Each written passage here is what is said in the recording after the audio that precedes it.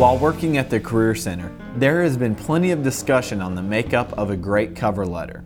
So what is the number one cover letter technique? A recent study done by the people at ZipRecruiter.com shows half of hiring managers won't consider you without a cover letter, and 2/3 of hiring managers will not hire candidates based on what they read in the cover letter. You better have a way to catch the recruiter's attention from the first paragraph. According to J.T. O'Donnell of CareerHMO.com, the number one cover letter technique in 2012 is to create a connection that evokes a feeling with that recruiter or company. She encourages you to try and make the person reading your cover letter feel an emotion, a good feeling, or emotion that makes them want to meet you. Now, how does this translate into actually writing and formatting your cover letter?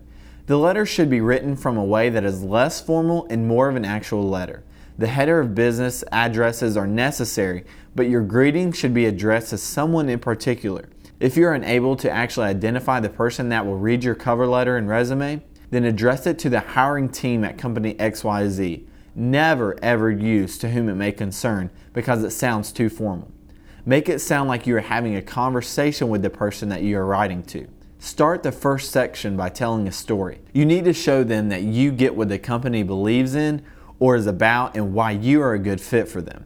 Show them you understand and tell them a story that connects you to them. Do your research on the company and show how you're a good fit. Tell a story that grabs their attention from the beginning. Use some starters like this. I remember the first time. Or, for me, nothing is as powerful as I was. And lastly, I am sure you can imagine what it felt like. In the second section of the cover letter, you identify the shared belief or the connection. You need to now show them that you understand them.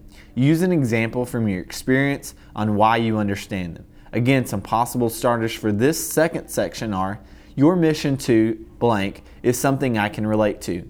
Another one, the power to blank has been instrumental in my career. Again, being blank is something I agree with. Or lastly, it's your commitment to blank that inspires me. The third section is where you actually ask for a meeting. You need to actually ask for a meeting in a way that makes them want to contact you. Some sample ways to ask are, I'd love the chance to contribute to your cause.